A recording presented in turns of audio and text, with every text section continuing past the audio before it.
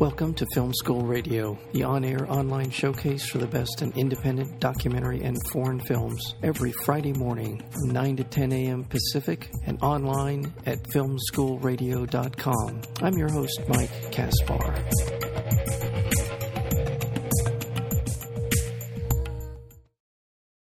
We're in for quite a treat today. We have...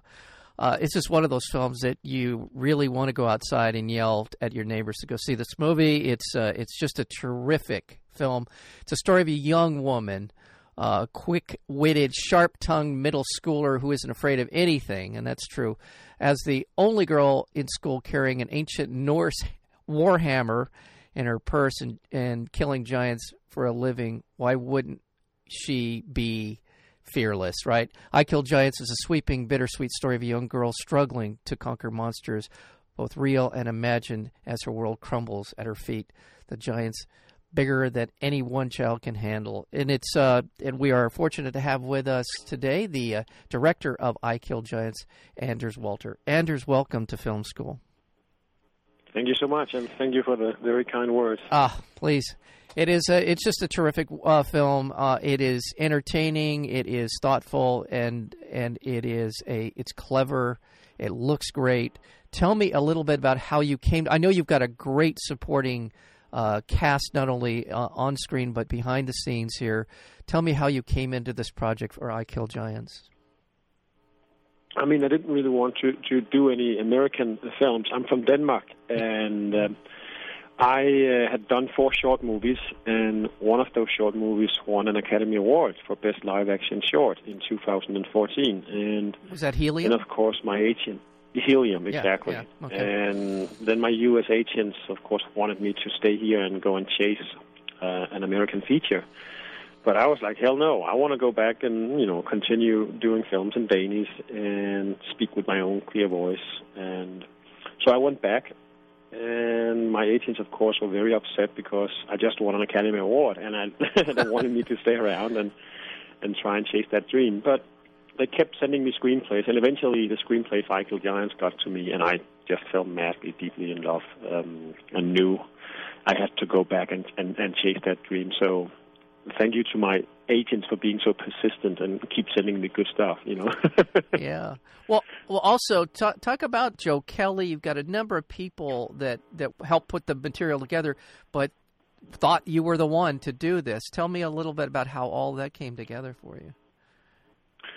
I mean, so I got to read the screenplay, and then I called my agent and said, listen, you need to put me in a room with these producers and whoever's involved and making the decisions on this one. I want this one. So I got to meet the producers, Chris Columbus' producer. It's Chris Columbus and his production company who's behind the film. Right.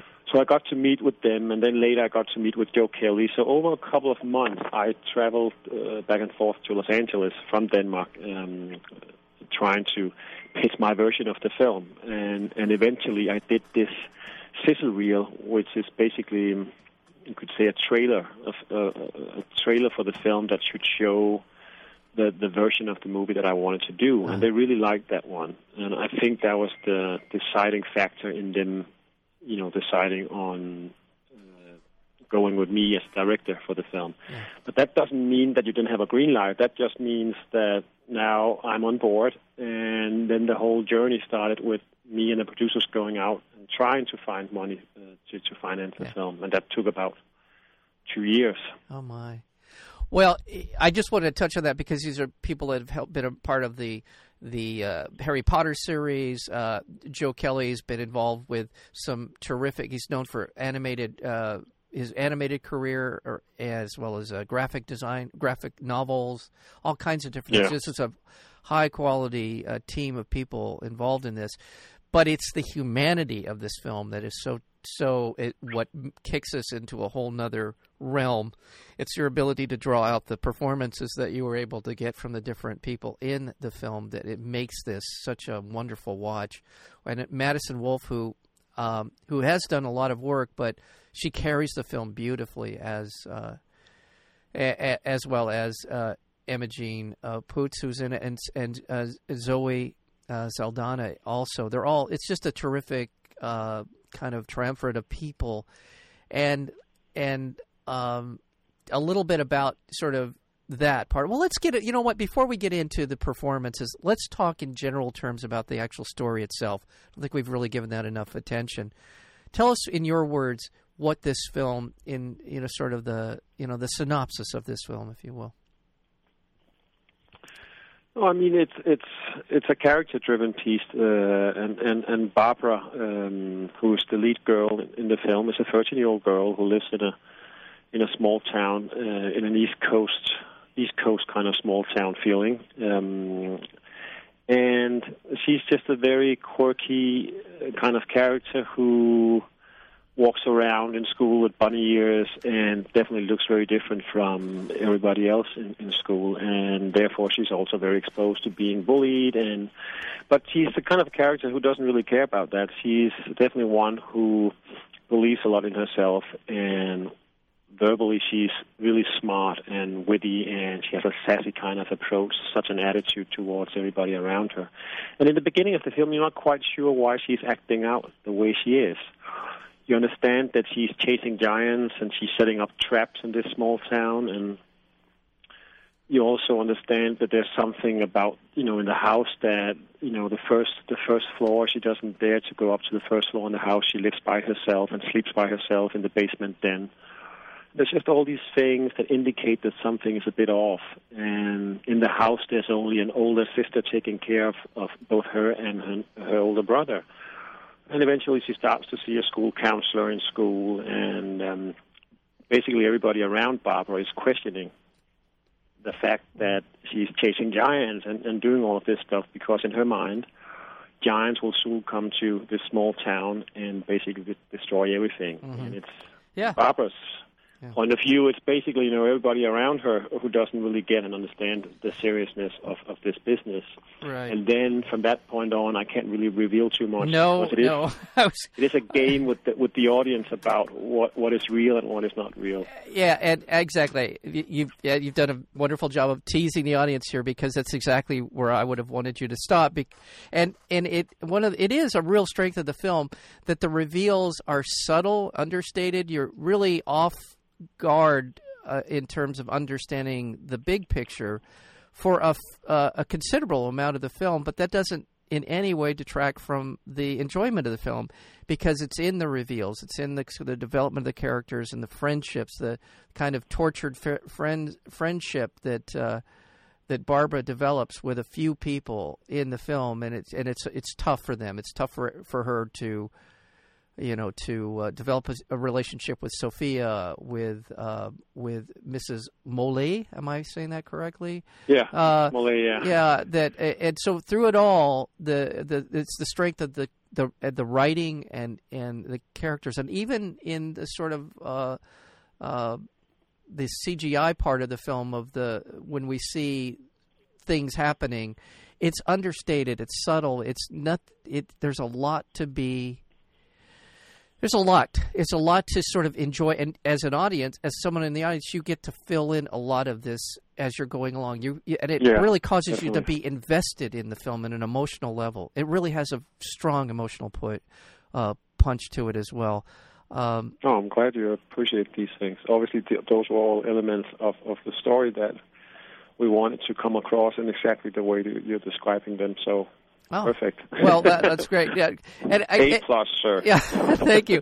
Well, and we're speaking with Anders Walter. He is the director of the film I Kill Giants. It's out in theaters today here as we speak here on, and I believe it's all over Southern California. There's multiple openings, if I'm not mistaken. It's not. I mean, it's actually only in select theaters. The hard push is really on iTunes and on demand. It's coming out both in select theaters and on demand today. So it's definitely modern times, new ways of putting movies out on both platforms at the same time. But of course, with a romantic beating heart for cinema like mine, I would prefer that people would go and buy a ticket and see it on the big screen. I would recommend that as well, because it is no small part of the film and enjoyment of the film to see this on a big screen for exactly the reasons you're describing. It's a big picture in a lot of ways.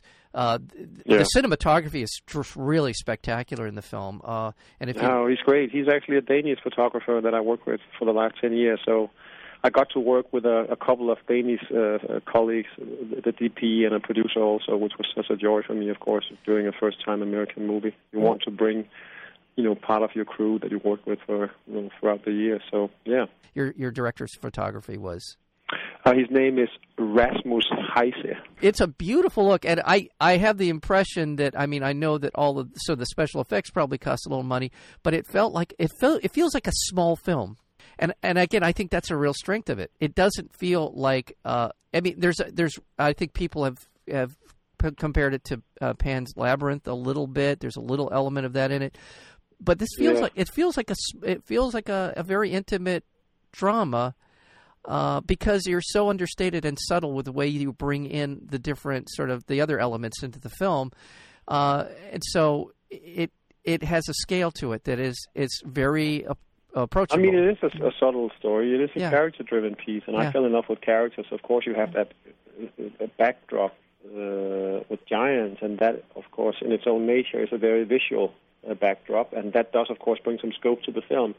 But I also think the scope comes from being so much in nature and shooting so much in nature, being close to the beach and being in the forest and being in this environment really adds something to the film in terms of scope, because it is a very intimate story. For quite some time, this is a couple of girls walking around in this town, talking and figuring out things, and really, it's a film, I think, for me, it builds on tension between the characters and tension about the reveal and tension in terms of being engaged and trying to figure out what's going on. Yeah. And not so much a film where you just want to go and see a shitload of CGI titans. Right. They are there, but they're there to support great characters and not the other way around. And there's a wonderful vehicle that you use in the film, the Philadelphia Philly baseball player, which I'm not going to get too far into that part of the film, but there are just so many elements that are clever and fun, and also, this is a very much a film about young women and women. There's barely a male to be seen in the film, which another part of this feels right. It feels the narrative, for women to have the power of narrative, and this is a film about women, and I really appreciated that part of it. So, and I'm sure that was it almost feels like we timed it for what's happening in the world right now. But we started this movie 3 years ago. I got a couple of people calling me and say, "Wow, this is really great timing in terms of how." The state of the world these days, and the focus on equality, et cetera, et cetera. And I think it comes out at a good time, and I think it's nice for any young girl to have a movie like this and a character like Barbara to look up to. Yeah. And also, I think it's nice to have a story where the girls figure out how to move on by themselves or by helping each other, instead of having a film with a girl who's in trouble and then only coming out of the stuff, the trouble she's in by being helped by a man. I think it's really nice to see a strong girl, but in a realistic way, because she does, of course, feel, she has to fear face certain demons in order to come out on the other side.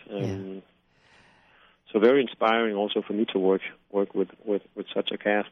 Yes, yes, it is. And just one last question, a couple of minutes we have left, that the jump from working from where you're used to working out, as you were talking about, working in your native country, smaller short films and that kind of thing, and the jump to a feature-length film that cost a fair amount of money to produce. Sort of what has been sort of your journey as a filmmaker, going from where you were working here, now you're working in sort of an American context.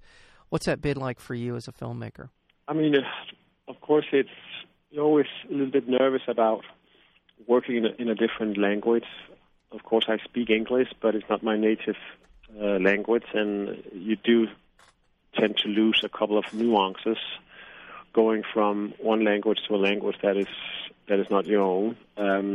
So there's that fear, and also there's a fear because I've had a lot of Danish colleagues, directors' colleagues who tried to do American productions and didn't succeed, or for some reason or another found themselves not be able to do the quality films they were able to do in Danish. So there is that ghost. But for some reason, I really, there was something in the theme and the thematics of I Kill Giants. I mean, it does feel very similar to the short films that I've been working within. So there was something there that I really hooked on to and understood from a gut level, and also I think a theme that translates. It's a universal theme, and so therefore I think it made it easier for me to approach this. Even the fact that I'm from Denmark and don't normally work with English actors. So no, I didn't really see it as a hindrance on this production. It might be on other productions, but really for I Kill Giants, it felt like a natural extension of the short films that I have been doing in Danish. Well, it's a wonderful story, well told, and I think the universality of the themes in it are obvious. And see this in a theater, or see it however you see it. But I would recommend seeing it in a theater because because of the cinematography, because theaters are great, because it's good to be around people. All those reasons. And exactly. Yes. And so, well, I thank you so much for your time and for your film, and congratulations and all the very best moving forward for you. Thank you, sir. Thank you for having me. Such a pleasure. You're very welcome. The film I Kill Giants, the director, Anders Walter. Thank you so much. Thank you.